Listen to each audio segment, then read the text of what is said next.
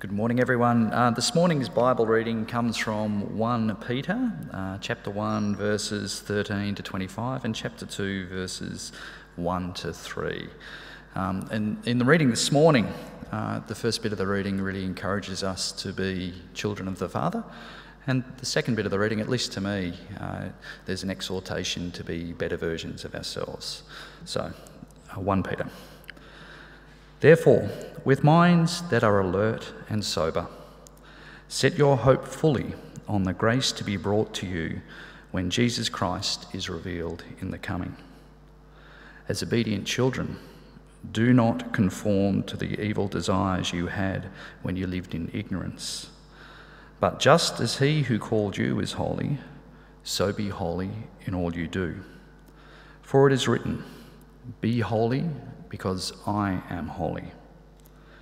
Since you call on a Father who judges each person's work impartially, live out your time as foreigners here in reverent fear. For you know that it was not with perishable things, such as silver or gold, that you were redeemed from the empty way of life handed down to you from your ancestors, but with the precious blood of Christ, a lamb without blemish or defect. He was chosen before the creation of the world, but was revealed in these last times for your sake. Through him you believe in God, who raised him from the dead and glorified him. And so your faith and hope are in God. Now that you have purified yourselves by obeying the truth so that you have sincere love for each other, love one another deeply, from the heart. For you have been born again, not of perishable seed, but of imperishable, through the living and enduring word of God. For all people are like grass, and all their glory is like the flowers of the field. The grass withers and the flowers fall, but the word of the Lord endures forever. And this is the word that was preached to you. Therefore, rid yourselves of all malice and all deceit, hypocrisy, envy, and slander of every kind. Like newborn babies, crave pure spiritual milk, so that by it you may grow up in your salvation, now that you have tasted that the Lord is good. This is the word of the Lord. Thanks, Peter. Thanks, Rick. Good morning. My name's Matt. It's great to be with you this morning. Being a child of God, Rick was exactly right in his little preface to the reading there. Being a child of God means becoming like children of God, or behaving like children of God. I remember when Leif, our son, my firstborn, was first born, about 2 people in that first year of his life said, "Matt, he looks like you." And I told them they were lying, because Naomi's genes, her Asian genes, are so strong that he just looked like her. But as he got a little bit older, Leif began to imitate me. And there's moments where I realized, actually, gosh, I've got to watch out what I do with my life and each and every day, because he will just copy me. And they become little imitators. But then finally, over time, what I've noticed is as he gets a little bit older, as he understands us a little bit more, our role as parents is to teach him right and wrong, to teach him what's good for him, what's bad for him. And over time, he becomes obedient some of the time to what we say. But being a child means becoming like your parents, doesn't it? Being a child of God means becoming like your Heavenly Father. Being a child of God means becoming like your Heavenly Father, behaving like Him, or as Rick put it, becoming a better version of ourselves. This, in fact, is Peter's main metaphor today for us. We've seen that knowing Christ, having a life with Christ at the center, gives us hope for life. But this week we see that having Christ at the center of our life, knowing who God is, actually gives us a new morality. It changes our behavior. And that's what I want to explore with you this morning. And my first question for us this morning is, well, why change your behavior? Why change your behavior? In fact, I think often we encounter this question, or we have this question ourselves, and it goes something like this, even for Christians: why does it matter how I live if God is going to forgive me for everything I do in the future anyway?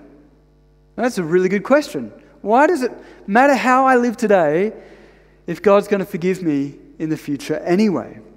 And I think a question like that actually stems from the kind of picture we have of the future. The picture we have, Christians have, of something that we call salvation. It goes something like this. When I die, I'll come before God, and sure, He'll see everything I've ever done. He knows all of that stuff, and He'll judge me some way, shape, or form for that. But He also knows I'm a child of God. He also knows I trusted in Jesus, and therefore everything I've ever done will be forgiven, and I'll walk through those pearly gates and to the happily ever after, or something like that. That's our vision of the future that we have. And a vision of the future like that has some important truths in it. Yes, God knows everything about our lives. Also, God has provided an opportunity for forgiveness. But I think it can lead to a little bit of vagueness about how do we live now? Why does it matter how I live now? And when there's commands in the Bible like we read about today, we think, well, perhaps these are optional for our lives. They're not that important. Maybe the Bible is a little bit confused, or God's a little bit confused. But actually, I think our picture is confused of the future. And we need a bigger and better picture. And in fact, Peter has given us one. In 1 Peter chapter 1 last week that Prash brought to us, 1 Peter 3 verse 7, it gives us this incredible picture of our future as Christians. It says, "Praise be to the God and Father of our Lord Jesus Christ, who in His great mercy has given us a new life." He's given us a new life. And part of this new life is that you and I don't belong anymore. We're not becoming, like Bob and Jane Smith, whoever our parents are, but we have a new life as a child of God. And he says that part of that new life is this unimaginable inheritance. You're going to have this incredible inheritance as a Christian. Far bigger and more beautiful than any inheritance you could have in this life here and now. And he says, even more than that, you have this faith, you have this life that will result in praise and honor and glory to God. One of the greatest hopes of a child, isn't it? That they will have a life that's pleasing to their parents. And Peter says, actually, it's possible that you will live a life, that you will have a faith that on the last day, Jesus says, wow, this is a life of praise, honor, and glory to me. And in fact, even better news than that is that no matter how far you get, there's grace to be brought to you on that day. Jesus will complete your transformation on that day. You will be like the child of God, Jesus Himself, in your thinking, in your actions, in your behavior. You will be just like Him. And so Peter says to us, therefore, with minds that are alert and sober, set your hope fully on that grace to be brought to you when Jesus Christ is revealed at His coming. And why does he say, set your hope fully on that grace? Because he knows if you have that kind of expectation, you'll want to change your behavior. You'll want to change how you live today. I heard a wonderful preacher use a wonderful analogy for this, so I thought I would borrow it. And that is this: imagine two people were told to go to work each day, and they had to build 100 little gadgets. And one of them was told, at the end of the day, you'll get $20. So I don't know, somebody can do the math for me, $15,000 at the end of the year for building 100 gadgets a day for a whole year. The other one was told, I need you to build 100 gadgets, but at the end of the year, you'll get $100 million. You'll get an inheritance. how would that change, do you think, how those two people go about their work? One, on the one hand, would go about his work begrudgingly, wouldn't he? He'd drag himself out of bed, get to work at some point during the day, maybe leave early, he'd chuck sickies if he can. He wouldn't be very interested in his job, he'd lose interest. I imagine the other one, who's expecting $100 million at the end of the year, man, they're going to get out of bed early. They're going to go about their task with a whistle and a smile on their face. They're going to work hard. They're going to think about their job. They're going to take an interest in what they're doing because they've got this prize, this inheritance. Peter says to us, set your hope on this grace to come to you. That's your future, more grace. It will change everything you do. You'll walk to a different beat when you realize this prize in store. And what I think is really important about this actually is the way in which Peter tells us to set about our hope. He gives us this image. He says, with minds that are alert. It's actually this ancient image that's to gird the loins of your mind. He's saying, roll up your sleeves in your mind when it comes to setting your hope on this grace. Lifting up the loins of your clothes was how you'd prepare for work.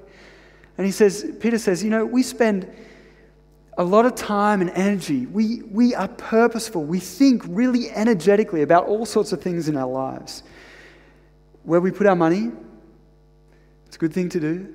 How we're going to spend our retirement, our plans over Christmas, where we'll send the kids to school. We think really energetically about those things. Do we think really energetically about the hope that we have? Because if you set your mind on this great truth, you'll have a reason to change. You'll have a reason to change. Well, what is the change that God expects in our lives? What is this morality that Christians should have? What is this better version of ourselves? Well, Peter gives us a clue, and it pops up in verse 14, and it comes up again and again in his book. And it's this picture of that we are obedient children. We're obedient children to God. And he also says, in a different way, he says the same thing. He says, be holy because I am holy. Well, what does this mean? Well, this phrase, be holy because I am holy, comes from the Old Testament. It's an exact quote from Leviticus 19:2, where God has, after ancient Israel have been rescued from slavery in Egypt, God gives them a kind of a moral code on how to live in the desert while they're with Him. That's really important to note, by the way, that God doesn't give them this law before He saves them. He gives them this law after they are saved. And there's all sorts of things in this moral code. There's things about what foods are good to eat, what foods are bad to eat. There's ways to treat diseases. There's particular ways you have to take care of the mold in your home and various other laws. But it was all summed up by this idea, be holy because I am holy. God was saying to His people, be like me. That's the image of being obedient children as well. Be like me. And He says, be like me because it's good for you, but also because it reflects my character in the world. He says, if you're different, if you're like me, if you're characterized by me, then the people around us will see what I'm like. They'll see how good I am and they'll want to be a part of it as well. To be holy is to conform in our thinking and in our behavior to God's character. Christian morality is defined by living in such a way that's consistent with God's character. That's what you need to think about when you go about your life. In fact, Peter says this is not just for Sundays, this is not just for Wednesday night. He says this is in all you do. Be holy in all you do. This is about your whole life.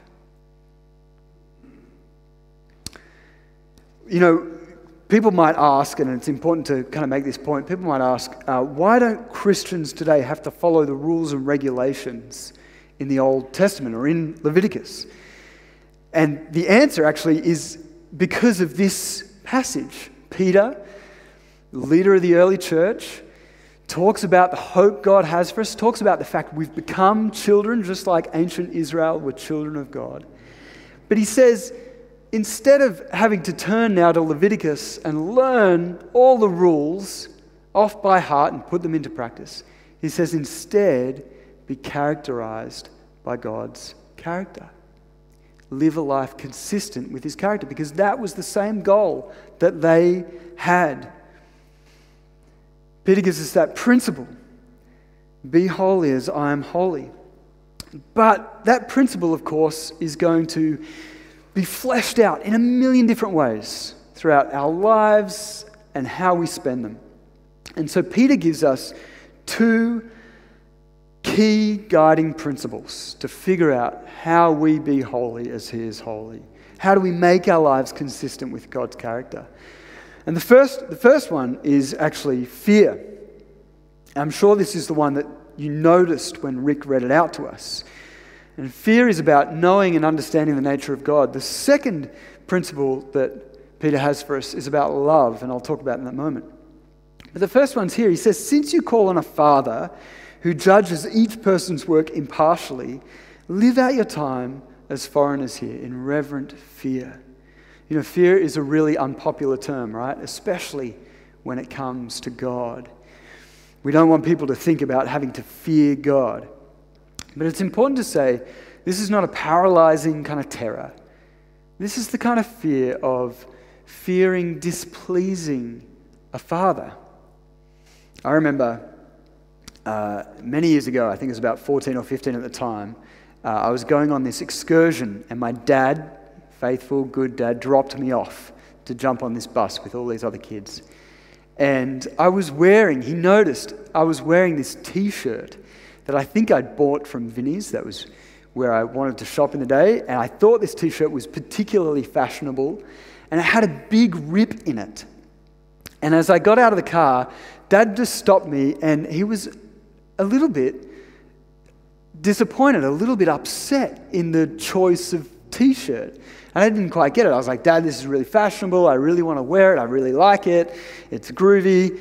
That was the cool term back in the day. And I didn't get it. I jumped in the bus. This bus excursion was like a 21-hour trip. We were driving from like New South Wales to Adelaide when you could. And during that trip, I kind of reflected on, why was Dad so disappointed?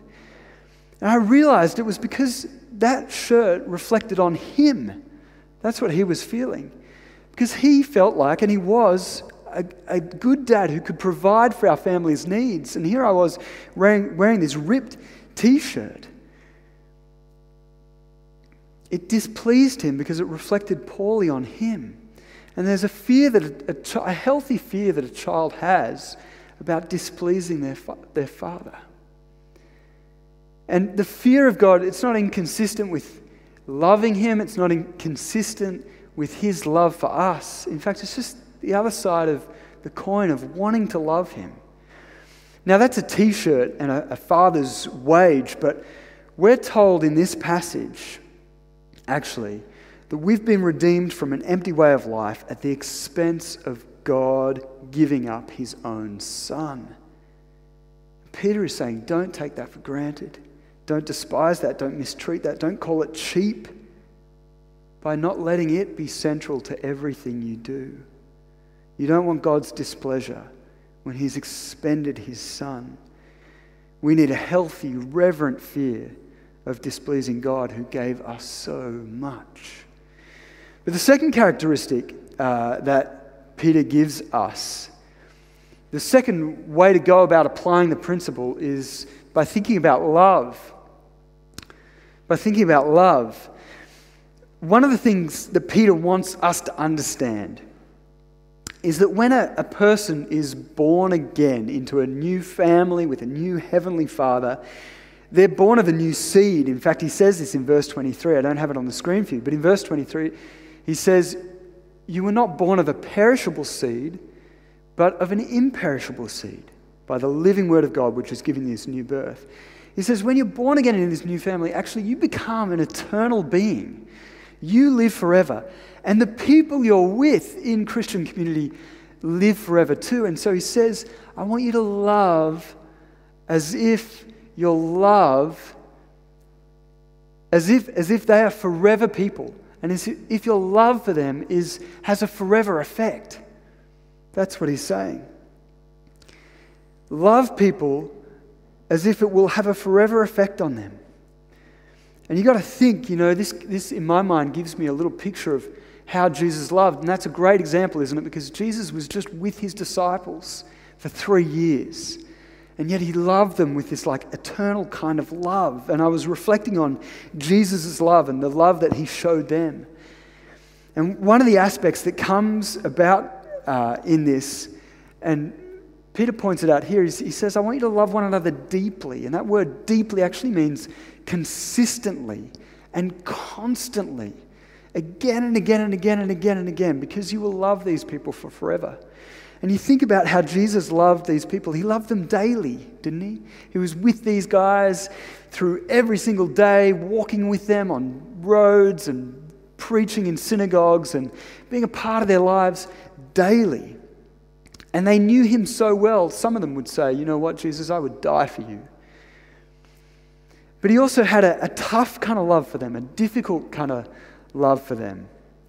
Where sometimes, he even said to Peter once, didn't he, to correct Peter's thinking, he said, Peter, in my mind right now, you're like Satan, such is your distance from knowing what God wants for us. He had a tough love. It was a difficult kind of love. Peter's saying to us, we need to have a love that is constant in every moment. And that's demanding as well. We were talking about it as well with our finances before, but we need to have a love that's demanding on us. A love that requires us to give up so much. Jesus gave up everything. We need to have a love that is deep and constant for one another. That needs to define our love. And so how do we do this? How do we have this new kind of love? How do we change to this degree? How do we become like Jesus? Well, Peter gives us an answer in chapter 2, verse 2. He says, therefore, rid yourselves of all malice and deceit, hypocrisy, envy, slander of every kind. And he says, how do you change? He says, like newborn babies, crave pure spiritual milk, so that you may grow up in your salvation, now that you've tasted that the Lord is good. I imagine there's two categories of people in the room. There's the first of us who are thinking, golly, in order to change this much, you're calling me to be a different me. You're asking a worm to become a butterfly, and that's exactly it. Peter says we need a new birth. And if you're someone here today who's thinking, I'm not sure I'm ready for a change, then that's okay, because that's how it feels. But the good news is that God can change you. He can forgive you so that you're ready to forgive others. He can show you his kindness so you can be kind to others. He can show you unending love so that you can begin to love others.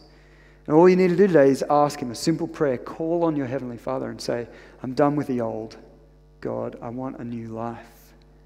There's a category of people in the room like that today. But I imagine another category in the room is those of us who are newborn already. Maybe you've been 30 years old in your newborn faith, but for Peter, you're still newborn. And he says to us, crave pure spiritual milk. Crave pure spiritual milk. Now, what is that? Well, all the commentators are really quick to point out that all the descriptions about the milk here actually relate to the Bible. And actually, they're used in the Bible to speak about the Bible. The idea that it is nourishing, that milk is nourishing for us, is consistent with the statements that the Scripture has for itself. The purity of God's word is something that the psalmists talk about all the time, that it's free from impurities, it's good and nourishing for you. And the idea of longing for God's word is an Old Testament concept. And so, we've been really specific with our vision this year of how we're going to grow the young in devotion to God's word. That is how we grow as individuals. But actually, John Calvin, of all people, takes the metaphor even further, and he says actually pure spiritual milk is actually all the feelings of the spiritual life. What he's saying is, he's saying anything that vitalizes and nourishes your relationship with Jesus, anything that sustains that relationship, crave that, because it'll help and it'll grow you. Maybe that is prayer. Maybe that is watching another person grow in their faith and helping somebody grow in their faith. Maybe it's sharing your faith with your friends that grows you in your faith, or celebrating together, coming together on Wednesday nights or on Sunday at church. But I think what's really interesting about this is that, infants don't have to be told to crave milk. Any, parent who has experienced those sleepless nights of incessant and fervent cravings for milk know that a child doesn't need to be told to crave milk. But adults apparently do. Like Peter's talking to us, he's like, be like that. How do you develop that craving? Well, I've been thinking about advertising. I watch a lot of sport. My wife will tell you, I watch a lot of sport on TV. I know I'm in the company of many friends, because I know you. And there's a lot of advertising, isn't there, on TV? And, the way advertising works is by reminding us of experiences that we've had. Very rarely, the product just flashes up at the end. But there'll be people on a cruise down a river drinking a nice glass of wine with loved friends, smiling, having a good time. And it's all about reminding them of this taste of something that they've had that is good. And the product is merely a means to getting that again. And this is how the logic works. Peter says, now that you have tasted that the Lord is good, crave pure spiritual milk. In other words, remind yourself of that. Well, the thing that communications people and advertising people know is that the more time you are exposed to that ad, the more likely you're going to buy their product. The more time you see that, that's why those ads in the sport become really annoying, because they're the same ads again and again and again and again and again. They know the more time that you see it, the more chance you have of buying their product. Well, it's the same with our faith. I think the more time we expose ourselves to Christ and his deliciousness, that word there at the end, good, is actually one vowel away in the original language from being the word Christ. Now that you've tasted that God is Christ, now that you've tasted that God is good in Jesus, we have to be exposed to that again and again and again, and that's how we'll develop our craving. I've got some ideas on how to do this. Maybe it involves turning the car radio off on your short errand, just to talk with God. Maybe it involves scheduling a night in the next month without TV in order to pray and read and have time to reflect. Maybe it means putting down a good book to pick up a better book before you go to bed. Maybe it's about turning off the podcast, taking out the earbuds, just to be in the moment with Jesus, spend some time with him. Maybe it actually involves turning your phone off at appropriate points throughout your week so you can be undisturbed except for by the Spirit of God. And maybe in doing so, we might just begin to regain an appetite for him, even crave for him. Let me pray for us. Heavenly Father, may we be so moved by your kindness to us in Christ, by his goodness, that we will crave him and grow up into his likeness. Amen.